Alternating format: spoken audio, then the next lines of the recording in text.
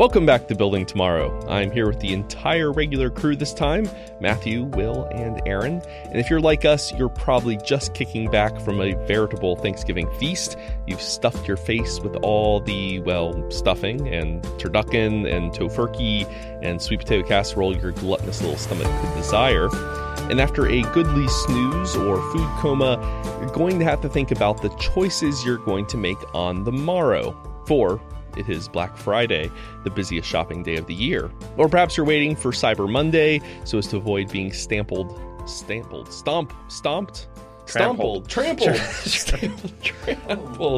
by Just keep going. Hordes of shoppers. Either way, you need to buy something for the special people in your life, as well as your cousin Todd, who is the worst, but you'll feel bad if he gets you a present again this year and you got him nothing like last year when wherever I was. Yes, we're finding gifts. It is a staple of the tech media at this time of year to put out a hot tech gadgets for the nerds in your life list. It's fun, it's easy copy, lots of clicks, light reading. We're going to do something slightly different here on Building Tomorrow.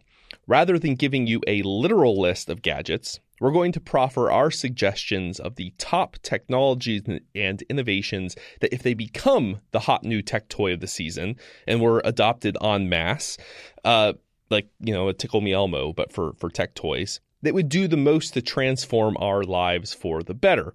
We're going to stick to North American tech and innovation because if we didn't, as Aaron pointed out, we'd be airdropping smartphones over the developing world. It would just win handily, like no competition. Smartphones for everyone. That's not very interesting for a competition. So, and we're also not going to do an exact gadget or company necessarily. We're thinking about the underlying tech. And we're going to vote for the winners. You guys, you can't vote for your own. Vote for someone else's. We can even, if we want to be real fancy, we can go like Maine and do ranked choice voting in the spirit of last month. So let's kick things off with Will. What is your hot tech gadget? So I'm going to go with the Fitbit. And now a lot of you think of that as something you wear when you go on a run to track how far you've run or how high your heart rate went while you were doing it. But it has much more universal, really health-centric potential applications. So you wear a device that tracks your heart rate as well as other biosigns over time. And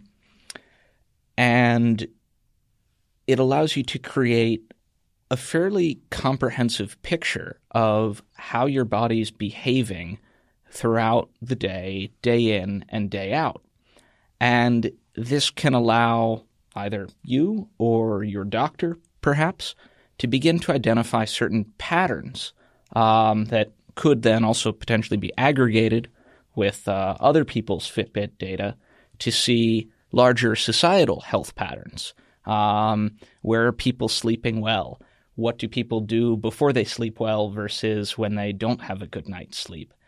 And you can provide for the fairly cheap collection of very interesting health data through, what is now kind of got a boost the other year as a running killer app. Now they've been trying to move into the smartwatch and mobile payments market.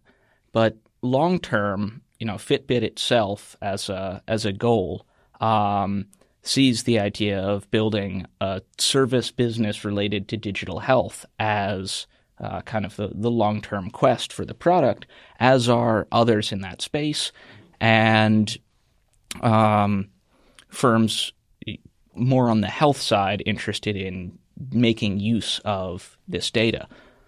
Are you worried about the privacy implications of this, though? That this is like by definition, this is very personal data. Yes. I am kind of ignoring that, ghosting over it for now. Obviously, another sort of running app that allowed people to compare their runs called Strava earlier this year became a little bit notorious for effectively outlining the perimeters of military bases around the world, because as soldiers would jog the fence in the morning, they'd be comparing themselves to others who might have been posted there in the past, and all of this was being posted on the global Strava runs map. So you could see these little glowing lines around facilities, say in Syria, that officially didn't exist. Now, yes, there is obviously, if you were to lose access or control over your individualized, that is non-anonymized Fitbit data, someone could know how you were sleeping, when you were active, if you had sex that night, just by looking at your heart rate and other biosigns over time. So there is some concern there, but I think overall the benefits of being able to learn that about yourself, which is difficult otherwise, and also very expensive. People are sent in for sleep studies or to go and wear a heart monitor over lunch for a week. And these not only take folks out of the rest of their lives, a lot of people don't want to do that, take the time to do that, so they just don't get the treatment they perhaps would otherwise.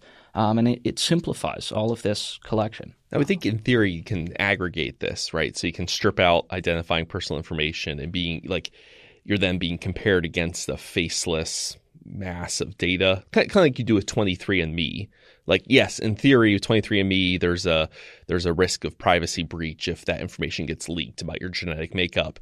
But they strip out your personal identifying information so that other people can be compared not against you as an individual, but against the aggregated profile. And so I imagine the same thing can be true here. You can identify local trends that way as well. How much worse are people sleeping thanks to the new highway built next to their development? And you aren't then dealing just with individual anecdotes from people in that community, but you can really look at how long they were sleeping for, how long they were in REM cycles across numerous individuals within that space. And you have natural control groups as well. Yeah. Well, so this is like a case of something that's underutilized right now. I mean, lots of people have Fitbits, but it's kind of like they're glorified step counters in a sense. Yes. The infrastructure that you would need to, for these sort of health-facing or health-centric applications isn't there yet. It's coming, but obviously the wider Fitbit and similar devices are adopted now, the more of a market there will be for those sorts of uses of that data down the road. And if you buy all of your relatives a Fitbit for Christmas, then we can move incrementally towards that healthier world. Nice. All right. I like it. So our first entry here is the Fitbit, maybe not specifically, but a Fitbit-like device, a health tracker for improving consumer health. Our next entry is a little bit different. So it's not a literal device. It's software rather than device innovation. It's end-to-end encryption. Do I have that right, Feeney? No one wants to get software for Christmas. No one wants to be told that they're overweight and slow for Christmas.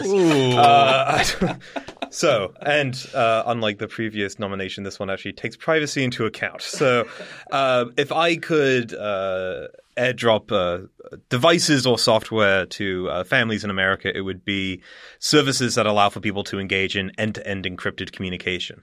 There are services out there such as ProtonMail and Tutanota, which are email services that allow people to end-to-end encrypt their emails. There are messaging services like Signal and Wickr, Wire, that I know all four of us use here at Cato.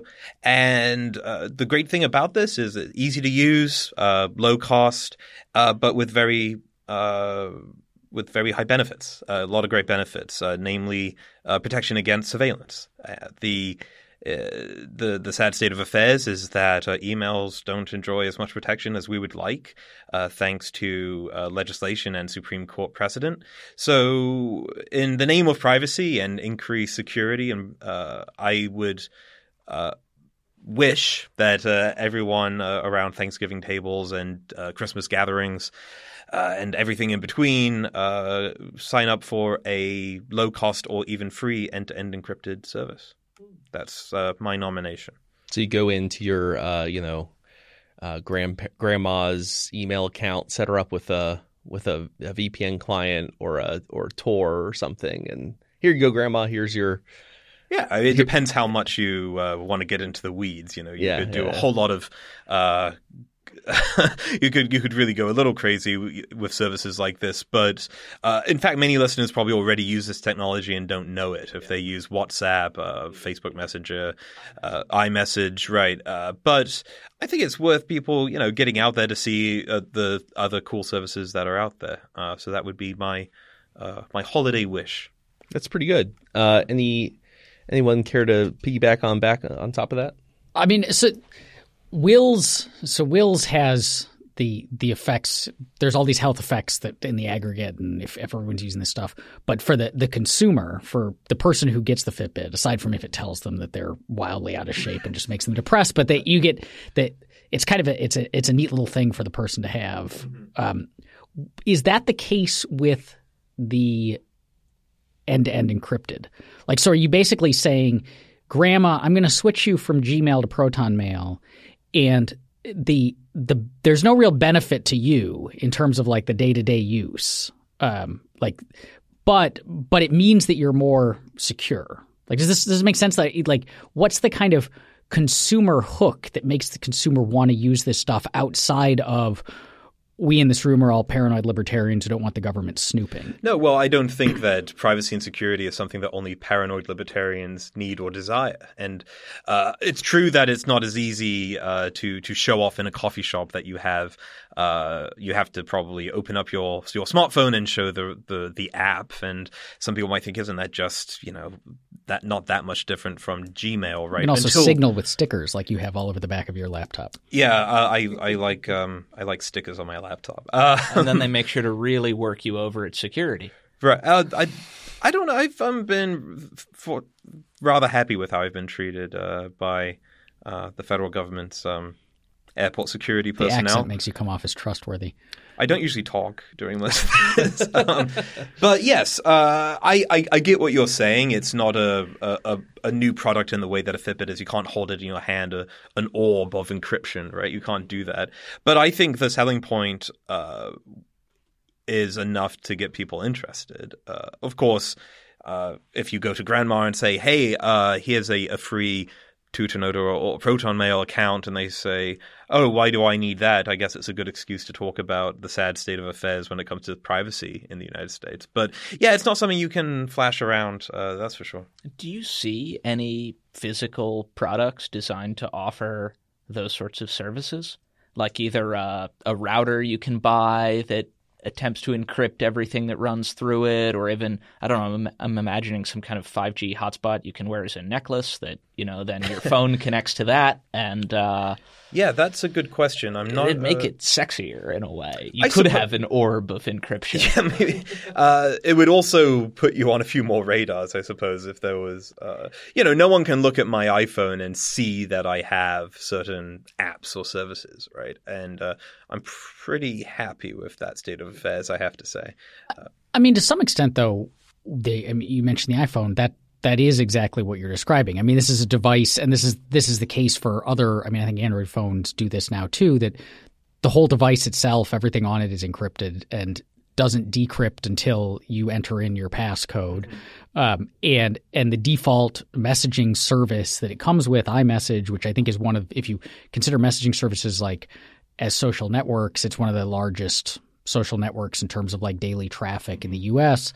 Well, I think an added benefit to at least my present proposal is that it prompts excuses for interesting conversations. And I don't want to, bash Google necessarily, right? So Google produces products that a lot of people like and are really good and easy to use. But I think if you actually introduced every adult in America to the kind of interesting companies and services that are out there, we would just live in a more interesting world with people actually having more urgent conversations about security and privacy. So here's maybe a selling point to get the security skeptical, the folks who aren't paranoid enough, like good rational folks like us. You can hook them on the idea of ISP switching, right? So you can say, hey, look, do you like the shows that you see on Netflix or on Amazon Prime or on any of these other services? Well, did you know that if you just use a VPN client or an ISP switching client, you can access a whole new world of content on other national Netflixes, other shows. You can watch football games for free. You can watch, right? So all of which is legal. It's not illegal to mask your ISP, basically what your computer identifies itself as. So not only are you giving them security, they're using a client that obscures who they are and what they're doing on the internet. You're also giving them access to do stuff that ordinary consumers like and want. So something I will add, not that I think I need to, because I think I'm probably getting more votes than Fitbit at this point, but we'll see. We should attach a survey to Good luck. this. So we'll see. I find, and this is totally anecdotal, that there's this frustrating degree of reluctance to do anything about the state of surveillance. You know, the Snowden revelations come out, and everyone sort of rolls their eyes, and they think, "Well, what am I supposed to do about that? You know, I can't give up email, and I'm not going to stop using the internet on my phone, and I'm not going to stop going outside. So what should I do about this?" And actually, I think not enough people know that there are really cheap, low-cost, low-barrier to entry ways of protecting themselves, but comparatively few people do it, and I think that's a shame. Your decoder ring costs about $3, and you can get pigeons for free anywhere. Right. Well, you're only allowed to have one nomination, Will, and so you can't put in coding rings and pigeons as well. Well, and to your point, I mean, it's actually gone pretty mainstream, the idea that you shouldn't just leave your laptop camera unexposed. I mean, it's now become ordinary for folks to tape over it. Now manufacturers are building in little physical manual slides. So something that 5 years ago people did respond to with, like, what's wrong with you paranoiacs? Like, that you're worried about that. That stuff can become accepted and even expected. And, end-to-end encryption is one of those things that you can see. It's in the near future. People are just going to demand it as a matter of course. Hope so. Yeah. Well, there's a natural segue, I think, here between what Matthew's proposing with end-to-end encryption and, Aaron, your idea. So pitch us your gift of the season. Sure. So this does pick up kind of with the end-to-end encryption and expands upon it a fair amount, which is the decentralized web. And so the products that I pick is decentralized web browsers / clients. So there's a number of them out there. There's the status.im is one. I think Coinbase has Coinbase Wallet, I believe it's called, that is another. That used to be called Tashi was the product that I think they bought. But there's a handful of these things. And basically what they are is a crypto wallet, usually an Ethereum wallet that can hold Ethereum tokens of various kinds, a end-to-end encrypted messaging platform that's sometimes built on their open protocols that are kind of part of the associated with Ethereum that it gets built on, and then an ability to connect to what are called decentralized web apps, which are basically like regular web pages, but the data, your data as you're browsing them, as you're using them, as you log into them, is controlled by you. So you're not really they're kind of spread out more than and the way that they're run is different, so that they're harder to shut down. There isn't a centralized server that someone could go and like turn off all of Facebook because it's living across different things. So you get the effects that Matthew is talking about. I mean, you could not. It's not email, it's instant messaging, but you could build a decentralized email platform of a sort into this thing and have access to it. And these are usually mobile apps, but there's desktop versions as well. But you also are getting the crypto thing, so you can do things like, basically, so Status has what amounts to Venmo, like a Venmo client, but you're sending each other Ethereum tokens or other kinds of tokens instead. And you can be browsing what looks like, the regular web, but is in this kind of decentralized, more private, more robust setup that, is less accessible to like government snooping, government shutting down, and so on. Will rolled his eyes when I mentioned this. I was just going to ask whether Mastodon would does that meet your high bar for decentralized services? It's an attempt to decentralize Twitter. So anyone can create their own Mastodon server and run a Mastodon instance, which is like It's their own basically Twitter like kind of email reskinned to be Twitter. So your servers would be like having an email server, but then the servers can talk to each other. So you can, your tweets on it get sent out to the other people who are following you. And so you can switch servers, and different servers can have different rules about, this is the kind of content we're going to moderate or we're going to allow, or, this is the advertising we're going to show or not. Yeah, I mean, the difference with these D apps is that they have the wallet address is part of it, that you kind of have an identity that you can carry between them that's based on the keys in your wallet. And tied to payments somehow? It can be tied to payments because it's the same wallet address that is the wallet address for payments. But so there's technical differences on the back end. But from the consumer standpoint, these are similar sorts of things.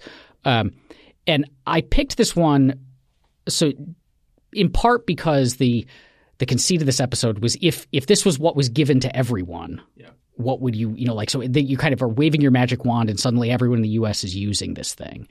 And right now these products, I fully confess, kind of suck. Like there's as instant messengers, they're a little bit slow compared to other to Facebook Messenger or whatever. They don't have as many features. The apps are a little bit feel more in development. A lot of them are still in beta status. And no one else is on them. It's hard to talk to your friends on these things when they're all still on Facebook. Sure. So, but all of those are issues that get overcome by the conceit, which is if everyone's using it, then all of your friends are on it. And just like with the web, the original web, once lots and lots of people started using it, we started seeing really rapid development in the space. And so if I can make everyone in the US kind of start using this thing, it kickstarts that development. But I think as far as the benefits of this, again, kind of picking up from Matthews, is this allows us, if we did this, then kind of by default, all or most of us would be having the majority of our digital communications in an encrypted space. We would be doing it in a way, we would be interacting with the web in a way that where we own our data, have control over our data, and it's, again, less accessible to surveillance.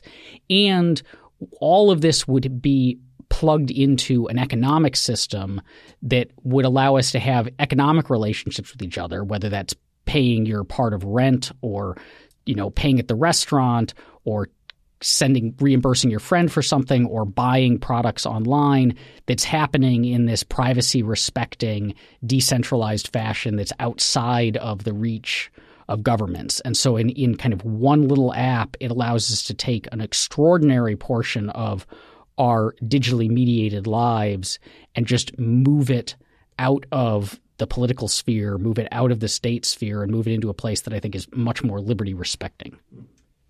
I wonder if the participation in all of this is a selling point. So I guess the conceit of the episode is we just assume everyone grabs it, but it reminds me a little bit of the Tor network, that the more people that participate in this, the better it becomes. And you don't have to be a computer scientist to contribute to these interesting systems necessarily. You can just be a part of it and know that you're contributing.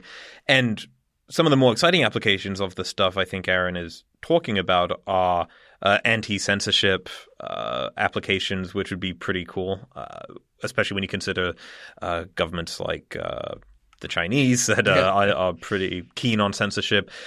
So this sort of decentralized nature of it, I think, is a big selling point. You can tell people that they're actually taking part in a great social good without having to, have to quit their job or to donate a huge amount of money. They can, in virtue of being just part of the network, they're contributing. I mean, it's not an unalloyed good, I guess, given what we expect to go on, what happens in the yes, I don't know, the Tor comment. There you can use Tor, and then you can help to cover for government spies. And if you're a good patriotic person, maybe you really enjoy that. But if you're skeptical as to how the U.S. behaves around the world, well, look, angels and demons are going to use every new piece of technology, and there are costs to our privacy and our security with all different kinds of technology. I'm certainly willing to put that in the cost column, but we shouldn't forget the huge number of benefits too. I would also say that, I mean, with the exception of Fitbit, these are tech that the demons are already using. Like, so we're not, this isn't tech that we've kind of made up out of whole cloth. It's already out there. You can download, you can use Tor right now if you want to. You can run Proton Mail if you want to. You can download the Status client and run it on your phone right now if you want to. And so people who have a strong incentive to be using this stuff because they're up to no good are already using it. So simply asking lots and lots of more people to use it means that you're likely to be bringing in a whole bunch of people who aren't going to be using it for no good. Yeah, that's a good point. Well, this also reminds me of something else. I think we have the difference here between the concrete and my own example will be concrete as well, the Fitbit or the smart diapers I'll be talking about, and then encryption and a decentralized internet which is more abstract. I mean, it's.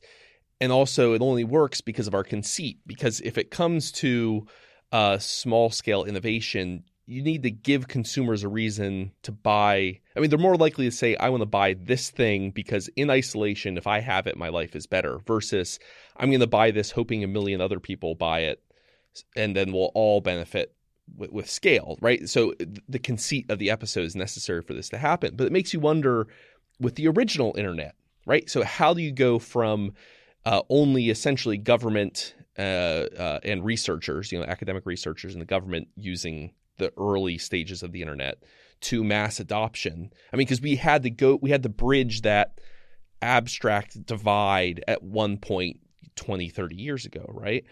And but then again, there was kind of a killer app in the sense of, remember what you circulated? If you wanted to get your grandma surfing online, what did you... That AOL disc? Yes, exactly. You deluged them with like free internet time, the little discs, AOL Online. I think that's the first time I've heard anyone say anything good about that in I know. decades. Yeah, it's all going to be counterintuitive here. But there was something good about it, which was that it was an entry point for folks who they're not thinking about, can I build this thing called the web 1.0 that will benefit all of society through rapid innovation and joining us together? No, they're thinking, oh, if I get this physical CD and load up my computer and click on this stuff, I can like chat with people in the they chat advertised room. that. I mean, looking at early internet advertising can be fascinating because they really are selling not just their service, but the idea of the internet as a product. The old, what was it, E-Trade, or there's a video of Bill Clinton when he's right at the end of his second term, lame duck, and Hillary leaves him to go campaign, and he's bumming around the White House, and he has an intern teaching him how to use the internet, and they're mimicking a popular internet commercial of the time. We can put that up in the show notes. It's a fun one looking at how this thing was sold. As long as the intern wasn't Monica Lewinsky. No, it was a dude. It was all fine.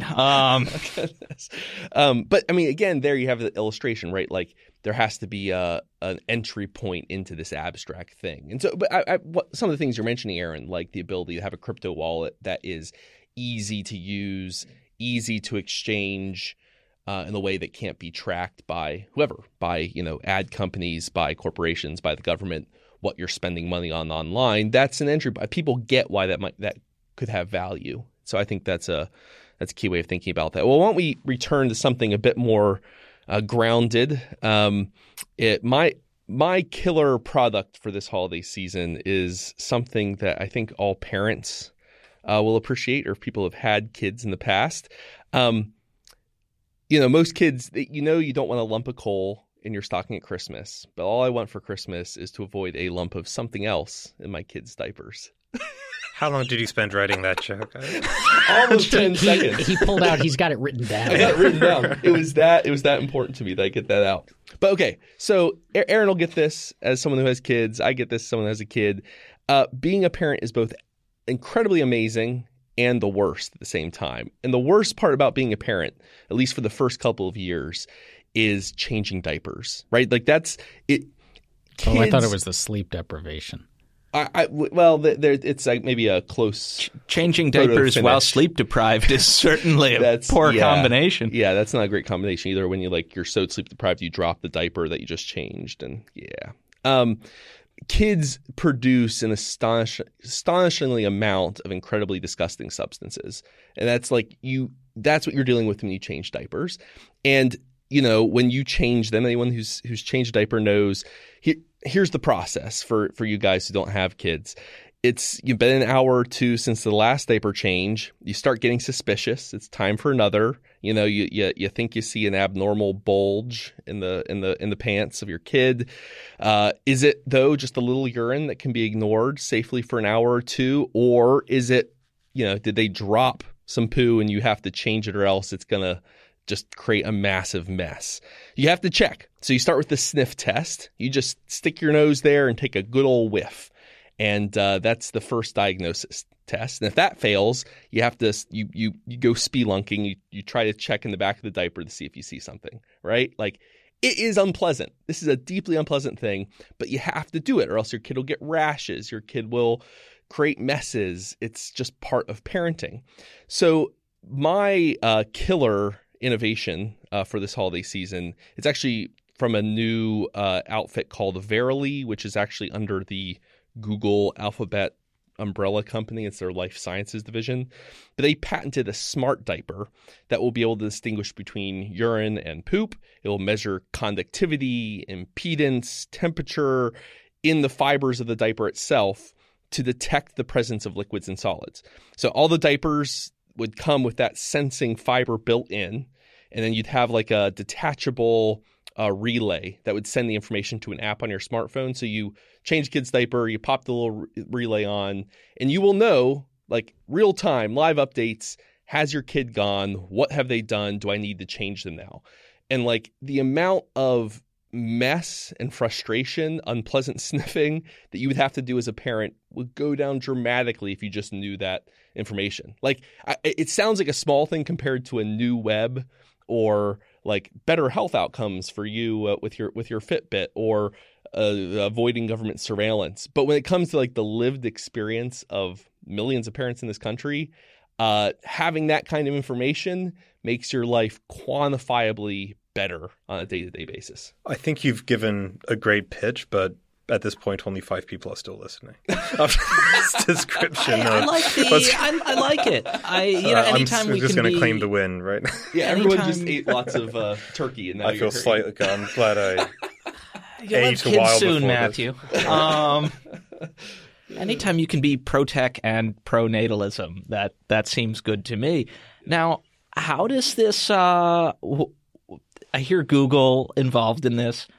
What kind of data do they get from this? Is there when you open a up the diaper to change it, interaction? you see an ad. Well, yeah, but I mean, are we getting like literally cradle to grave data collection now, where they use that to predict future behaviors about you? You know, how long did it take for you to become potty trained, et cetera? What does that say about impulse control and on? Well, I mean, in a less dystopian vision of that would be like, hey, we know how many diapers you've changed, so we know you're running out of diapers. It's time for your automatic subscription to diapers on Amazon to ship you a package. You could also imagine a use case where you say, like, as that tech gets more advanced, it's not just detecting what did they do, it's detecting like information about, well, does your kid have like a stool sample, right? Yeah, it's essentially doing stool sampling, giving information that goes to their doctor, to your pediatrician, who can monitor it. Like, oh no, they've had, they might have diarrhea, and it's time for you to bring them in for dehydration to check. Like, this could actually improve health outcomes for kids as well. And it's not just kids. I was thinking too, who else wears lots of diapers? It's the elderly, folks in nursing homes, in hospices, who, especially if they're senile, can't do this for themselves. And there's a real dignitary benefit, I think, as well, to this knowledge being provided by the diaper, rather than an elder care provider having to look down the back of a 75-year-old man's drawers. Like that. Yeah. There's a dignitary harm in that. No one's really comfortable with it, and it's unpleasant. And to receive it in the form of more sanitized data, I think, would make the experience more pleasant. Well, and too, there in that use case, there's a sense that so one of the big there's lots of really bad health outcomes that apply to the elderly. So, like when it's a baby, if you don't change their diaper soon enough, they get a diaper rash, which is unpleasant. They're uncomfortable. They scream and holler, and it makes your life miserable. And so it's good if you can mitigate that. But with the elderly, if you don't change them often enough, they get bed sores, they like urinary tract infections. It kills them. I mean, oftentimes those are shocks to the system that kill the elderly. Like the number of times that senile elderly folks in nursing homes die because they just weren't changed often enough is higher than you'd think. So this is tech that could save lives as well and provide better quality of life too. So that's my pitch. It's, I guess, in the Fitbit kind of category of a more literal device. You're definitely going to win now because everyone doesn't want to be anti-old people and babies, so you're definitely going to win. Mine is still the best thing to receive in a box under the tree. That's true. We have instructions to download something or diapers. It's the thought that Versus- counts. And It's the I mean, bracelet and you can pay make with. you can make small Fitbits for babies. So Will can get in Yes. on that. Yeah, or maybe we should just put the Fitbit in the diaper. It is the relay. There you go. Yeah. I'll take it. All right. So off air, we have written down our selections, but we're going to go around and announce them live. So Aaron, let's start off with you. I got to give my vote, seeing as I can't vote for myself, which mine is obviously the best. If any of yours were better than mine, that's what I would have chosen as mine. But I'm going to start with Matthew, Woohoo. just because in my ranking of values, the stick it to the state and end surveillance stuff. Just software eating everyone else's Christmas gifts. You're buying them a gift certificate to something. So I'm going to pick my first vote. It goes to Matthew's end-to-end encrypted communications. My second vote goes to Paul's diapers, just simply because I went through 3 children of my own, and this sounds like it would have made things marginally easier. Is it me now? Yes. All right. Because I cannot vote for myself, but I also want to stick it to the state. My first vote goes to Aaron's Web 2.0. I'm not a parent, but I may be in the future, and in the future, I want there to be as little mess as possible, and I also don't want to come across as anti-old people or babies, so my second vote goes to Paul. All right. Well, first vote to Paul with smart diapers. Hey, natalism wins, man. I should have found a way in this election and more generally. Should have found a way of working puppies in there too. Diapers for puppies. We just need kids, not people getting dogs as kids. And I think secondly, I'll go for Aaron's D-apps. It feels like it kind of includes a lot of Matthew's proposal as well, but it's more expansive. And yeah. Okay. All right. And I have Web 2.0 Aaron's for my first vote, and then second for Fitbit. Oh, finally. So you got on the board. Will's on the board. And I think our big it's all going to come down to Tess, I suspect, here. So this is our producer, Tess. You have heard her voice maybe a time or two. But weigh in, Tess. Give us the all-important fifth vote.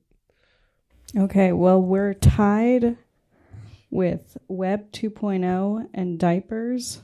So my first vote is going to go to encryption. Thank you. And my second vote are tiebreaker, though I'm not sure how this is going to promote the general welfare and building a better future tomorrow. I'm going to go with diapers. Woo! All right, by a hair.